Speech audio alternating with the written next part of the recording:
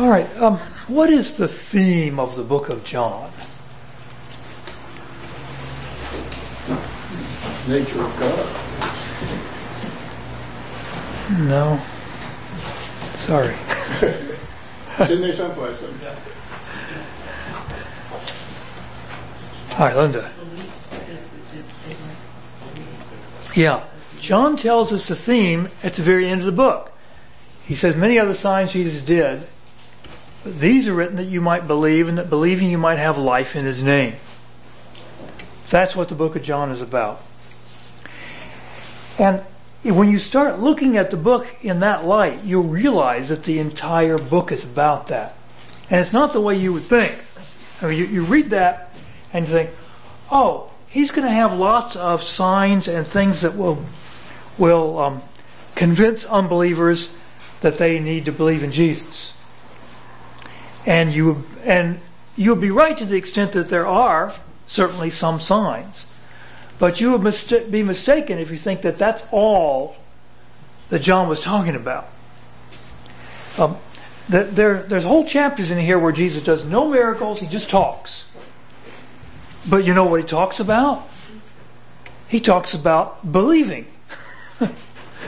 and even the signs are connected with this idea of believing. The stories are connected with it. In John chapter 1, which we did last time, you had His first disciples came to Him. It's probably about half a dozen.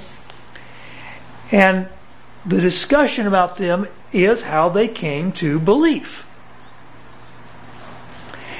And then later on you have Nicodemus, who says, we know you come from God, no one can do the signs you're doing. And then Jesus has a discussion with it. It's all about belief. And then Jesus goes back to Galilee, he goes through Samaria. Who's He talk to at the well? A woman. And that story is all about how He takes this woman who just came to get water and turns her into a believer. And then in chapter 5, He healed a lame man at the pool of Bethesda. And a lot of the discussion in that chapter is about belief. But Jesus goes far deeper than just, here's how you get someone from being an unbeliever to a believer. And John and Jesus are on the same team in this book. They're showing why some people never believe and why other people do. And Jesus talks a lot about He's the light of the world. But you people hate light, you love darkness. I mean, He's the whole world in view of this topic, the whole world is divided into two camps. Those who are willing to believe and who'll come to the light, and those who aren't willing to believe and who run away from the light, and who hate the light. And so throughout the book of John we see these two class of people developing, going in opposite directions, of course. You have the ones who are coming to belief more and more. Well, last week we had that great statement, when a lot of the disciples walked away, when Jesus was saying hard things like, you got to eat my flesh and drink my blood. And a lot of disciples left, and He asked the 12, are you going to go too? And who answered? Peter. And what did He say? Where shall we go? You have words of eternal life. Peter didn't understand what Jesus was talking about any more than anyone else did. He was just as confused as the rest of them. But he was attracted to the light. And that's what the book's about. And we're going to see that in this morning's lesson as well.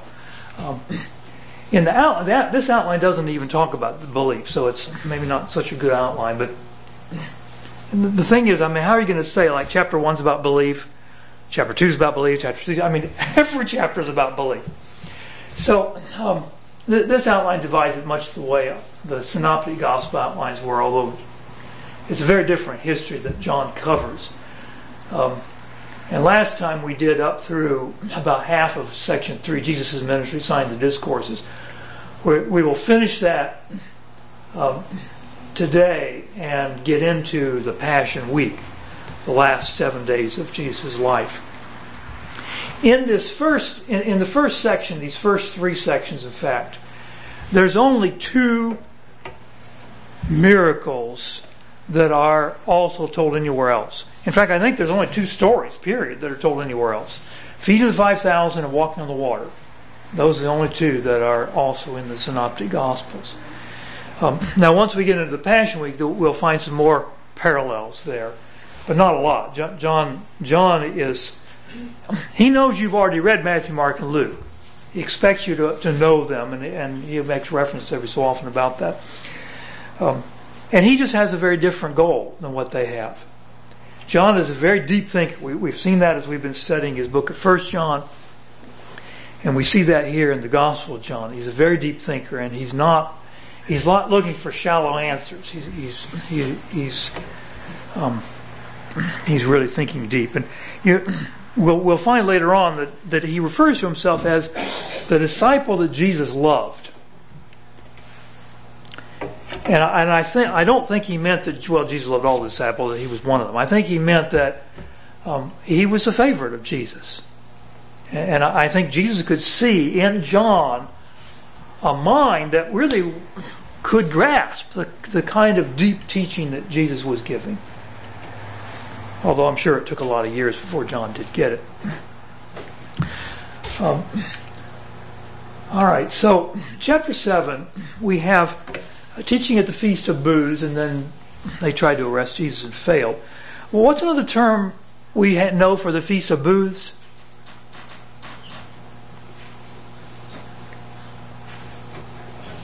Tabernacles. Yes, the Feast of Tabernacles. What season of the year did it come in? Fall. Yeah, it came in the fall.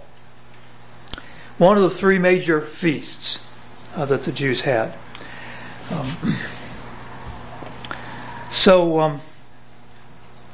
The feast in verse 2 is getting near, and what did his brothers say?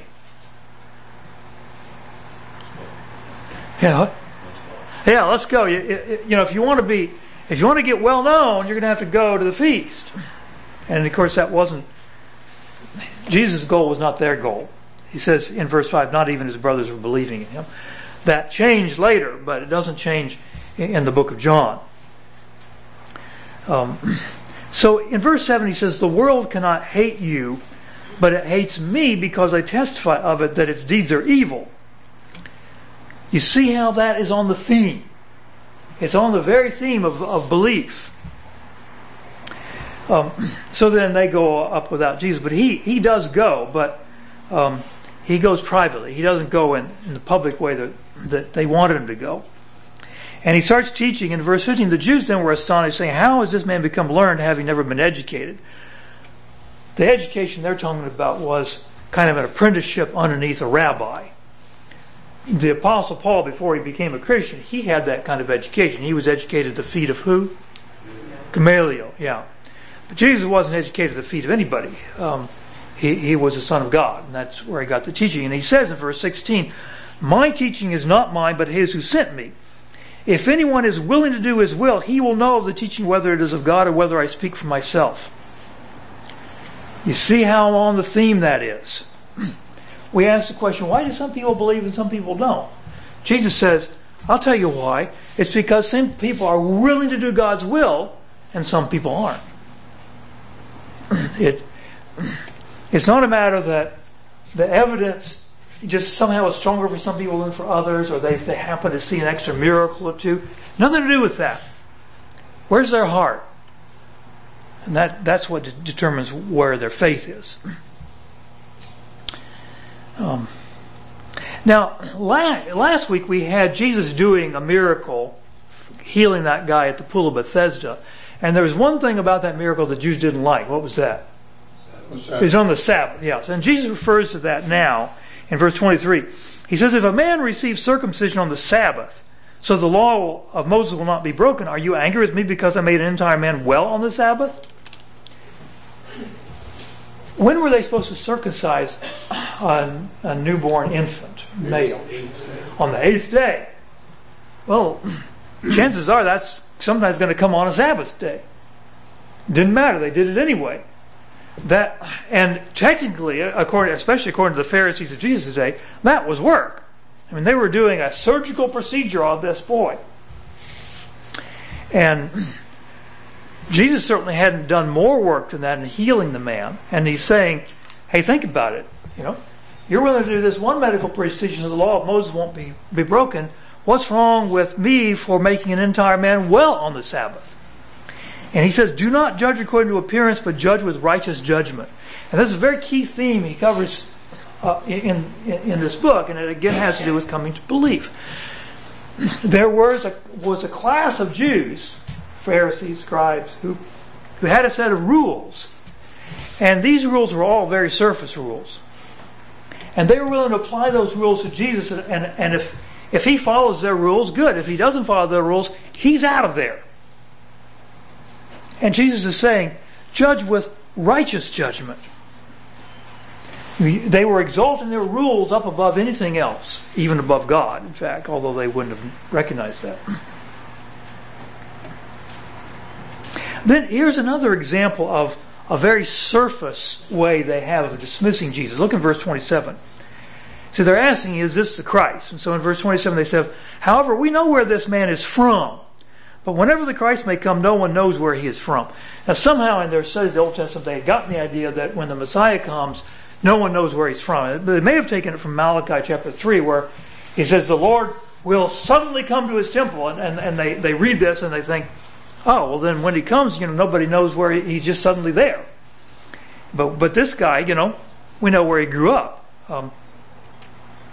So Jesus answers in verse 28, you both know me and know where I am from, and I have not come of myself, but he who sent me is true, whom you do not know. I know him because I am from him, and he sent me. Who's he talking about? That's right. But they don't understand that. And then in verse 31, but many of the crowd believed in him, and they were saying, when the Christ comes, he will not perform more signs than those which this man has, will he? All right, still, how are they coming to believe? That they're putting evidence together and saying, I think this is the one. Well, when the Pharisees heard this, what'd they do? Send officers to arrest him. Yeah. Get him out of there. Send officers to arrest him. And Jesus then said, for a little while longer I am with you, then I go to him who sent me. You will seek me and will not find me, and where I am you cannot come. That's a theme he's going to come back to several times. Then finally in verse 37, on the last day, the great day of the feast, Jesus stood and cried out, if anyone is thirsty, let him come to me and drink. He who believes in me, again, very major theme, he who believes in me, as the scripture said, from his innermost being will flow rivers of living water. And he talked about this living water with the woman at the well, you may recall. He's bringing this again. But this he spoke of the Spirit, whom those who believed in him were to receive, for the Spirit was not yet given because Jesus was not yet glorified. Then, again, you got people saying, well, this has got to be the one. And then others are saying, well, no, Christ isn't going to come from Galilee. He's going to come from Bethlehem. They didn't, of course, know where Jesus was actually born. So a division occurred in the crowd because of him. Some of them wanted to seize him, but no one laid hands on him. So now the officers come back to the chief priests and Pharisees. They don't have Jesus. Why not? What's the answer? Never did a man speak like this. Yeah, we've never heard anyone speak like this. Whoa, the Pharisees don't like this. You have not also been led astray, have you? No one of the rulers or Pharisees have believed in him, has he? Again, another clue as to how they're determining who they're going to believe in. They're looking at, well, who else is going with them? Are smart people going with them? I want to be with smart people. Yeah, Ralph. Who are the officers? And I'm just a little bit, I thought the Pharisees were the ones that wanted to have him arrested anyway, so I'm just a little bit confused. These are the official temple police. Okay. They guard the gates. They can do things like arrest people. Jews, of course, only Jews. But who are they appointed by? They work underneath the high priest. Okay. So the Pharisees, it says it was the chief priests and the Pharisees who sent officers to seize him. I guess it was basically the Sanhedrin Council, the ruling council of the Jews. And they have police that would report to them. They used the same police when they arrested Jesus, although I think they also had some Roman soldiers too. Yeah, good question. So then Nicodemus speaks up in verse 50. I haven't heard from him since chapter 3, but he speaks up. Our law does not judge a man unless it first hears from him and knows what he is doing, does it? Well, they just blast him. I mean, just insult him. They're not interested in facts here. All right, that's chapter 7. Chapter 8. Why did I put the woman taken in adultery in square brackets here?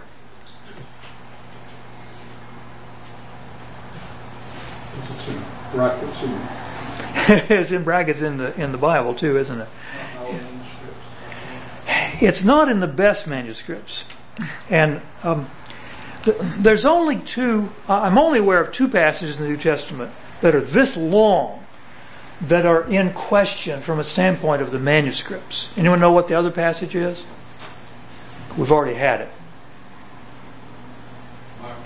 The last part of Mark, yes. It's called the long ending of Mark, which is 12 verses long. That one, the one in Mark is, in my judgment, it's still somewhat of an open question. This one is actually not an open question at all. This does not belong here. John did not write this section about this woman taken in adultery.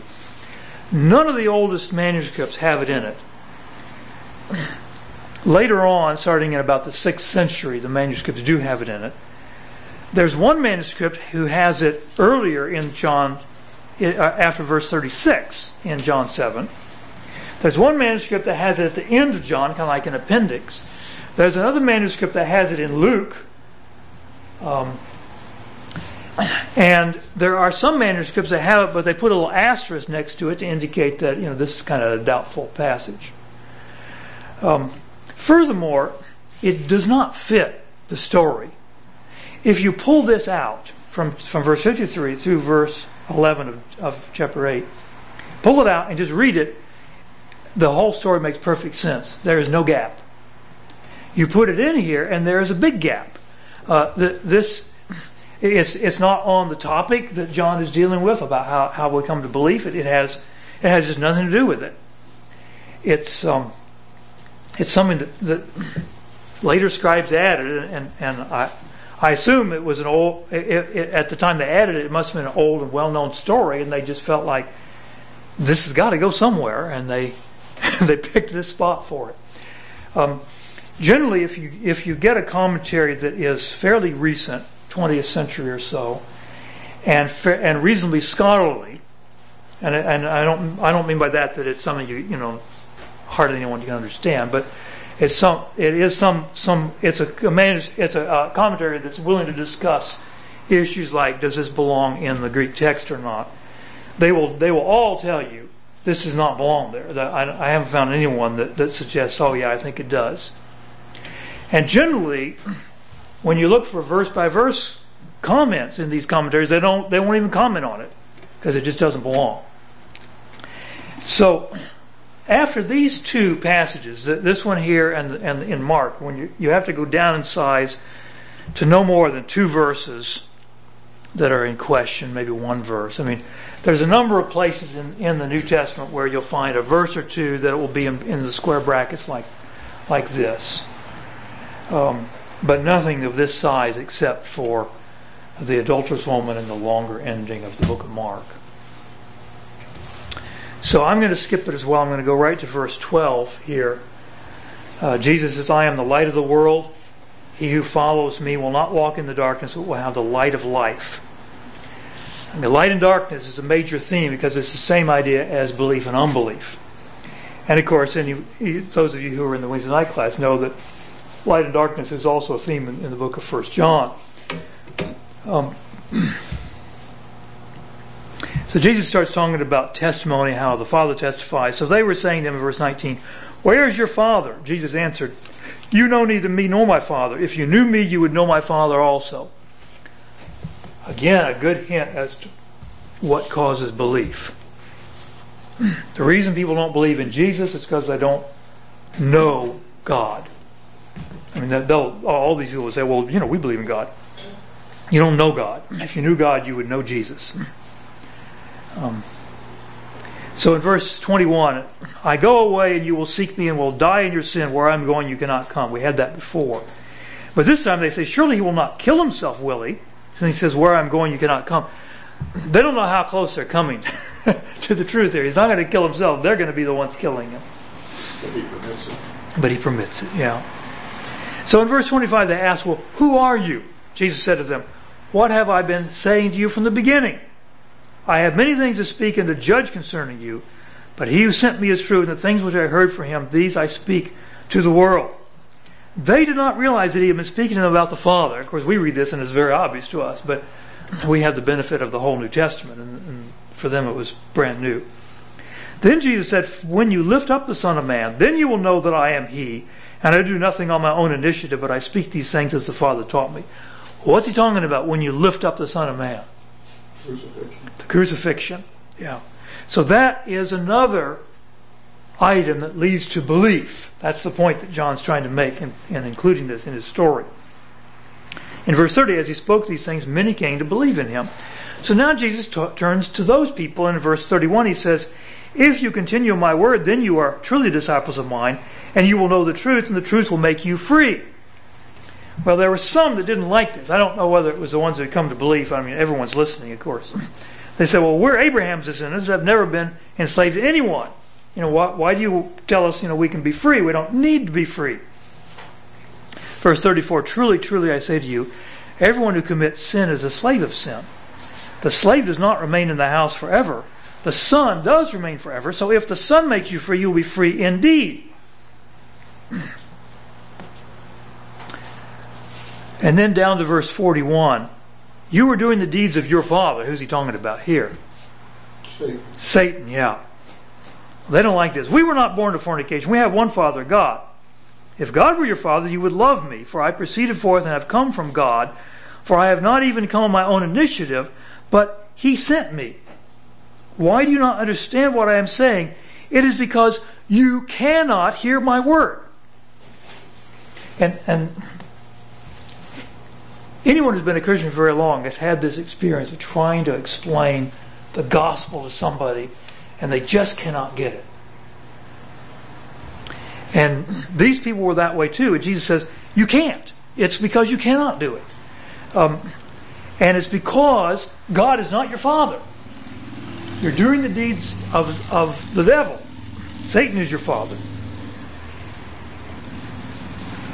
So he says in verse 45, but because I speak the truth, you do not believe me. Because, of course, Satan is the father of lies. Verse 47, he who is of God hears the words of God. For this reason you do not hear them, because you are not of God. In this entire book of John, it does not require a huge amount of information to know that who Jesus is. It does not require a college education to know who Jesus is. It does not require a brilliant mind. It requires a willingness to do God's will. That's what it takes. The people that have that willingness, they will come to the light. Yeah, Ralph. Back to verse 33 again. Yeah. And they answered him and said, we have Abraham's descendants and never yet been enslaved to anyone. You've been enslaved to others? Yeah, I know, that's pretty funny. They were enslaved to the Romans even at that point. Yeah. Yeah, that is funny. Yeah, John. As long as you're going back, verse 41, we were not born of fornication. Mm-hmm. Is that a reference to Jesus, to Mary's? It may be an indirect slur on his birth, yes. Yeah, I can't prove that, but it might be. Yeah. So then he says in verse 51, anyone who keeps my word, he will never see death. And then they say, now we know you have a demon. Abraham died and the prophets also, and you say, if anyone keeps my word, he will never taste of death. So Jesus finally says in verse 56, your father Abraham rejoiced to see my day, and he saw it and was glad. And then he says, when they don't like that, in verse 58, truly, truly, I say to you, before Abraham was born, I am. And what do they do as a result of that? Yeah, they pick up the stone because he's claiming God. Anyone that says I am in that kind of context is claiming to be God. Chapter 9. This is one of my favorite stories in the whole Bible. This is just wonderful.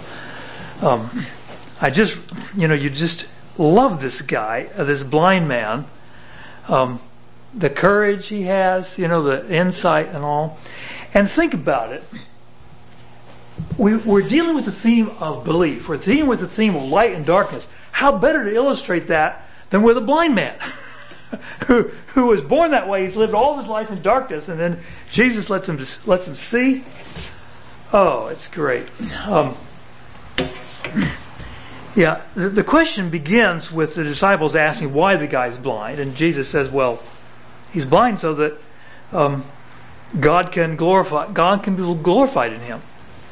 So, in verse 6, he spat on the ground, made clay of the spittle, and applied the clay to his eyes. Now, Jesus is doing this on purpose. What day is this? It's a Sabbath day. And he knows the rules the Pharisees have, and he's violating several of them here. He's not just healing the guy.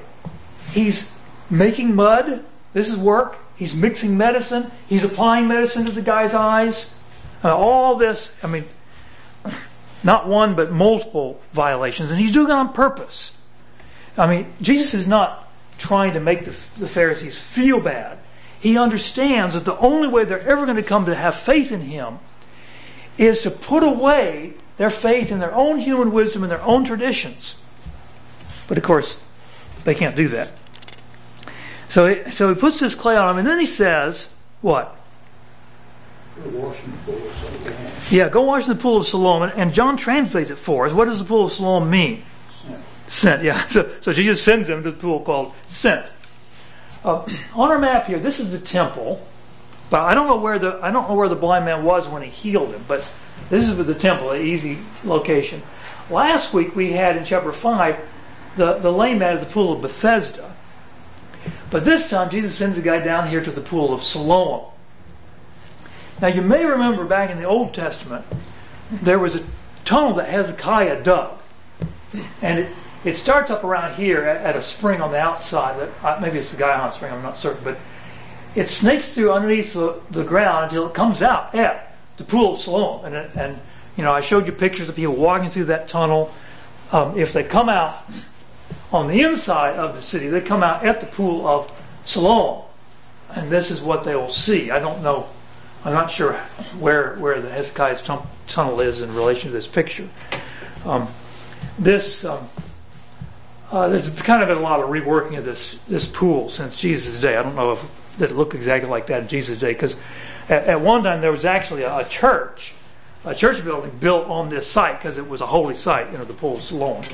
So there's been a lot of work. But he goes there and he washes and he comes seeing. Of course, Jesus is nowhere around, but everyone's amazed, how can you see it? So he says, well, there was a man named Jesus. He anointed my eyes with clay and now I can see. I washed and I can see. And so they brought him to the Pharisees because, of course, you got the Sabbath question. And they're confronted with the biggest miracle they've ever seen. Just huge. So they don't even believe the miracle was done. Nobody that is as sinful as Jesus, healing on the Sabbath, could possibly do this. So how do they get the evidence? Car's parents said, yeah, is this your son? Was he born blind? Yep, sure was. They don't have the nerve to say how he could see. This is another theme of John. There's people that don't have courage. But boy, the blind man has courage. So in verse 24, give glory to God. We know this man is a sinner. So what they want the man to do is deny that Jesus healed him and say, oh, God healed me. Well, of course, he knows God heals him, but he also knows Jesus healed him. So he starts out, whether he's a sinner, I don't know. One thing I do know, though I was blind, now I see. Well, the thing gets stronger and stronger, and they're not happy with this guy. They want to bully him, basically. They got the power. We know that God has spoken to Moses, but as for this man, we do not know where he is from. And I really wish that a written account could really convey the expression of a guy's voice, because I can just imagine the expression. I picture him as saying something like this: "Wow, that is amazing! You don't know where he is from, yet he opened my eyes." And he goes on and gives them a lecture. It's not hard to figure out where someone's from if they do a miracle like this. And they, in fact, and so he summarizes verse 33, if this man were not from God, he could do nothing. They then excommunicate him. They kick him out of the synagogue. He's not allowed back in anymore. Jesus then finds him. He knew they'd kicked him out. He says, "Do you believe in the Son of Man? Who is he, Lord, that I may believe in him? You have both seen him, and he is the one who is talking with you." He said, "Lord, I believe," and he worshipped him. And then Jesus summarizes. He says, "For judgment I came into this world, so that those who do not see may see, and that those who see may become blind." You see how the miracle is a parable. I mean, it really happened, but it becomes a parable about light and darkness and about blindness and seeing. And Jesus comes in and he divides people. Just the fact that he's there, he divides people into the blind and the seeing. And there's actually some Pharisees there watching, and they say, "We're not blind too, are we?" Jesus says, "Well, if you were blind, you would have no sin, but since you say we see, your sin remains." They're just judging themselves by claiming they can see. They're guilty of their sins.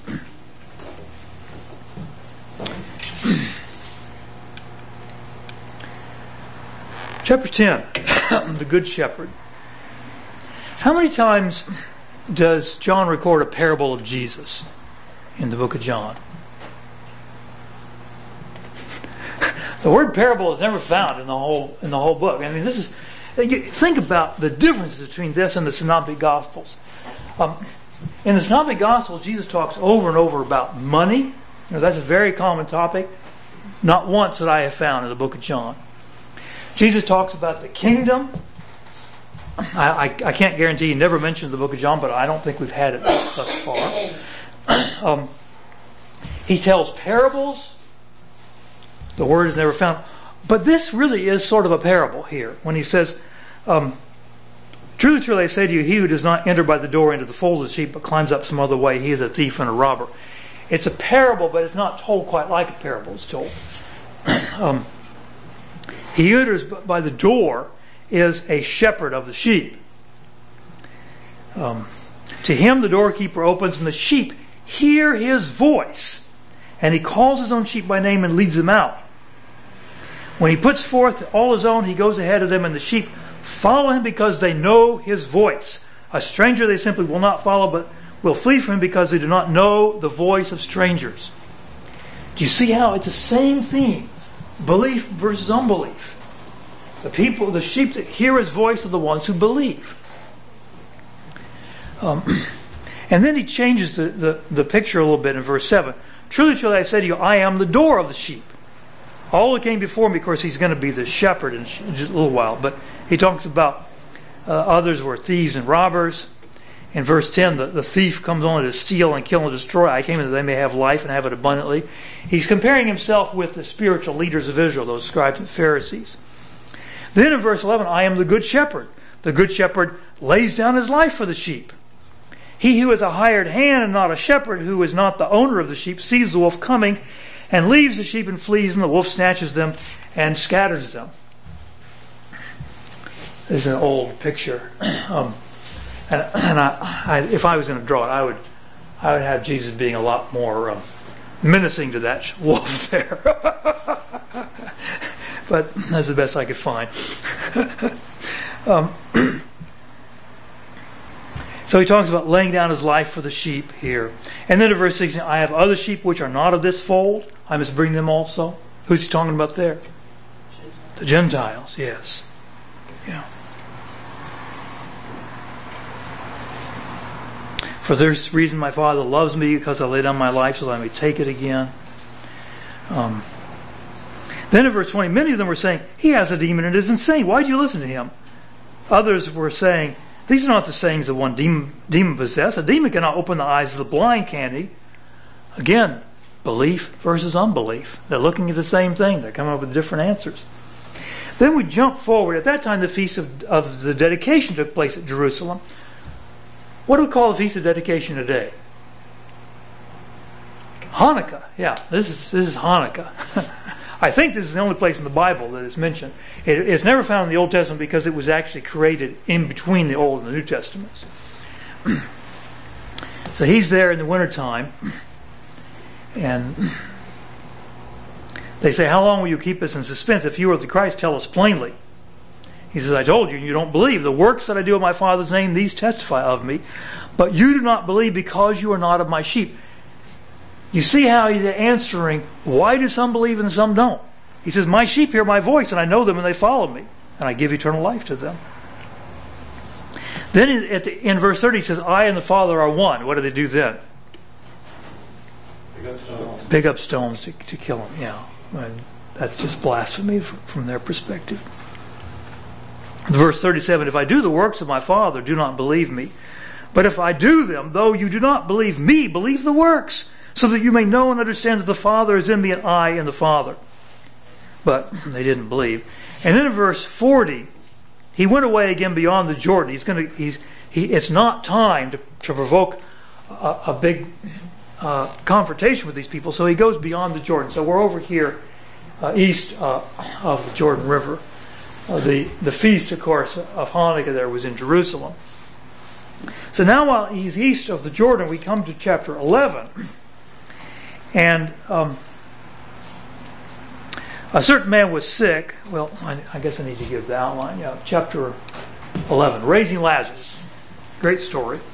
We'll go back to the map, because what city did Lazarus live in? Yeah, Bethany, which is just 2 miles east of Jerusalem. But Jesus was over here, so they send word to him. And Mary and Martha were the sisters. You remember in Luke we had Mary and Martha.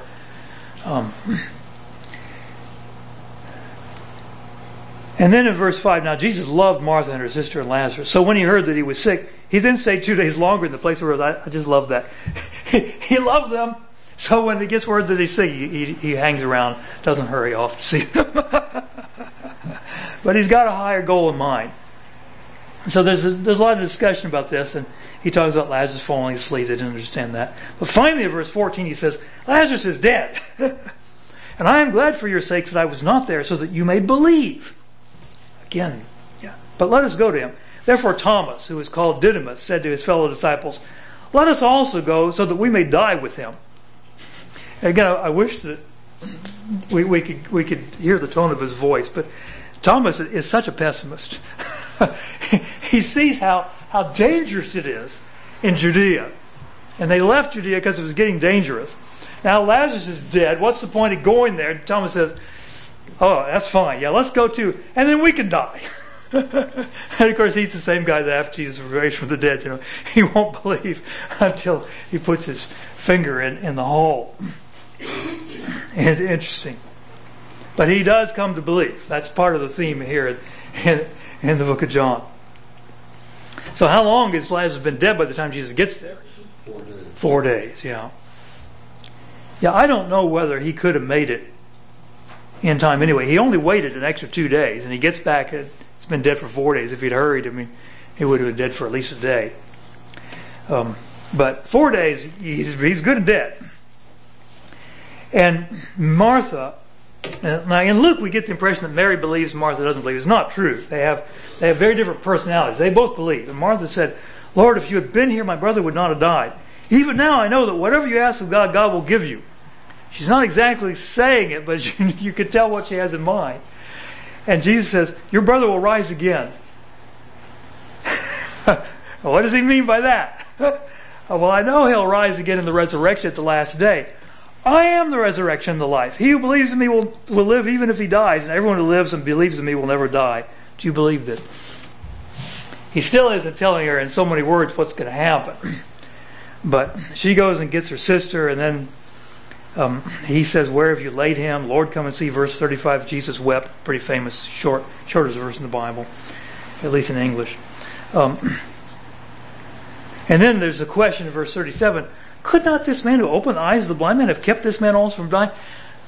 They're reasoning with logic, but you can't figure God out like this, and that's what they're trying to do.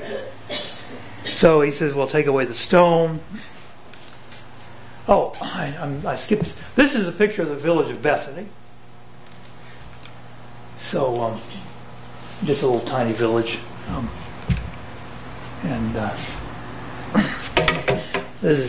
This artist's conception is not perfect, but I liked it because it's viewing it from inside the tomb toward the outside. So Lazarus come forth, and a lot of people came to faith at this point. That's again a theme. A lot of people believed as a result, but some of them went and told the Pharisees. Some of them, there's no help. There's nothing going to help. And what do the Pharisees decide they need to do? Kill him. Yeah. Caiaphas makes that famous statement. It's expedient for you that one man die for the people and that the whole nation not perish. What a cynic the guy is. He's willing to kill an innocent man to save his own skin. But in fact, God used his words. God would sacrifice an innocent man to save the whole world. All right, then in verse 54, Jesus again had to get out of there, and he went to a city called Ephraim. I don't think this city's ever mentioned in the Synoptic Gospels. It's up here north, a little bit east of north from Jerusalem. And we don't know what he did there. There's no record, but in chapter 12 we finally get to him coming to Jerusalem for the last time. And so 6 days before the Passover, he came to Bethany, and he's going to stay there the whole week. I assume he's staying with Mary and Martha, and they eat him a supper. And in fact, John had mentioned this earlier. He said that, well, this is the same Mary that anointed Jesus' feet. Why does he mention it before it happens? Because you've already read about it in the Gospels. It's at least in 2 of the Gospels. But when John presents it, it again is on his theme of believing and unbelieving. You have one event, anointing the feet of Jesus, and you have 2 reactions. You have, on the one hand, you have Mary, who's on doing the anointing. She just loves Jesus. She believes. She's willing to do anything for him. And then someone else watching the very same event. Who is this? Judas Iscariot. And all he can think of is what? Money. Yeah. He's not of God. He can't hear.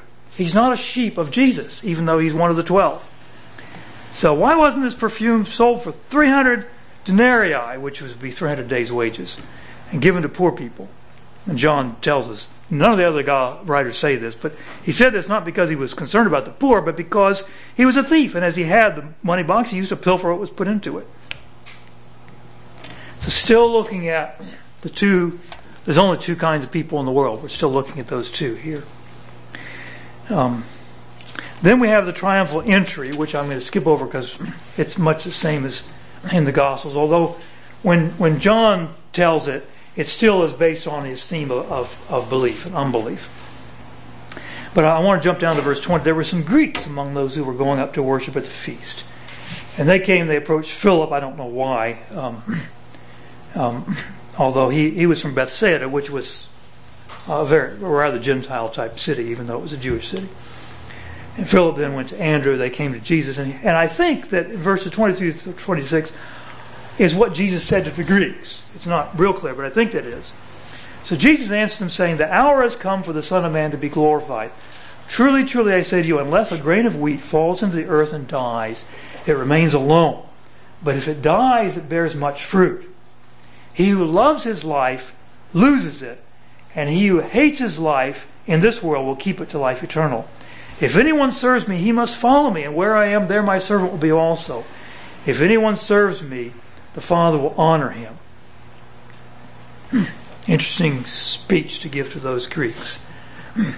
Then he says, and there apparently is a crowd when he says this, "Now my soul has become troubled, and what shall I say? Father, save me from this hour? But for this purpose I came to this hour." Here we're seeing the shadow of the cross coming on him as the day draws near. "Father, glorify your name." Then a voice came out of heaven. I have both glorified it and will glorify it again. How many times in Jesus' life did a voice come out of heaven? Twice. 3 times. Yeah. When was the first? Baptism. At his baptism. When was the second? Transfiguration. This is the third. Yeah. 3 times.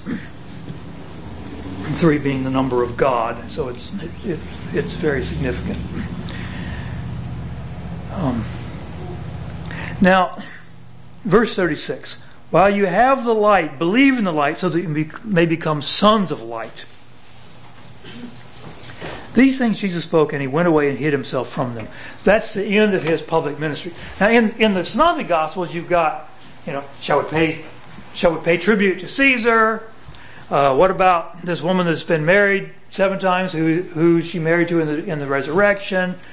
We got, what's the greatest? All these things. John doesn't cover that at all. John is single-minded. We're talking about faith. We're talking about light and darkness. And so we're done. We're done. All those things that happened that week are finished. But though he had performed so many signs before them, yet they were not believing in him. And now John's going to explain why they weren't. This was to fulfill the word of Isaiah the prophet, which he spoke. Lord, who has believed our report? And to whom has the arm of the Lord been revealed? For this reason, they could not believe. For Isaiah said again, He has blinded their eyes and he hardened their heart, so they would not see with their eyes and perceive with their heart and be converted, and I healed them. Then he says in verse 42, Nevertheless, many even of the rulers believed in him, but because of the Pharisees they were not confessing him, for fear they would be put out of the synagogue. Again, another one of these themes with faith and unbelief is a matter of courage. And he says in verse 43, For they loved the approval of men rather than the approval of God. That's why they're different. Then in verse 44 it says, And Jesus cried out and said, I take it that the rest of the chapter is actually a summary of everything Jesus had been saying. Because in verse 36, he hid himself from them and he stays hidden until the cross. So John is now just giving a summary of all Jesus' preaching put together. And he says, He who believes in me does not believe in me, but in him who sent me. He who sees me sees the one who sent me. I have come as a light into the world so that everyone who believes in me will not remain in darkness. If anyone hears my sayings and does not keep them, I do not judge him. For I did not come to judge the world, but to save the world. He who rejects me and does not receive my sayings has one who judges him. The word I spoke is what will judge him at the last day. For I did not speak of my own initiative, but the Father himself who sent me has given me a commandment as to what to say and what to speak. I know that his commandment is eternal life. Therefore the things I speak just as the Father has told me. Any last questions or comments? All right, well, appreciate everyone's help.